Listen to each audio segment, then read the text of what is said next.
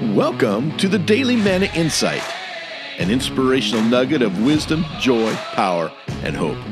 My name is Dr. Rick Cromie, and here's the good word for today. Unfair criticism is like getting bit by the dog you just fed. You don't see it coming, it hurts, and it always leaves a mark. We all get critical spirits from time to time.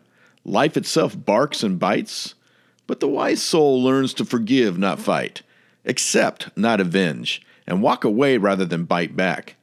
Those who criticize are wounded souls when you think about it. They are burdened by pain and often oppressed by problems. Many of them are chained to addictions, failures, and circumstances beyond their control. When you get nipped or bit, just think of it as a desperate dog trying to survive his or her day.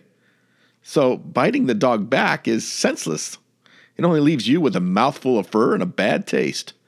And if you're the dog who's on the hunt today, let me just tell you, biting another solves nothing either.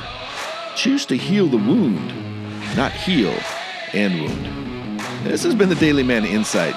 Thank you as always for listening, and never forget, God loves you like crazy, and He is working. Hi, this is Rick Cromie again, and I just want to say thank you for listening, liking, sharing, and subscribing to this podcast.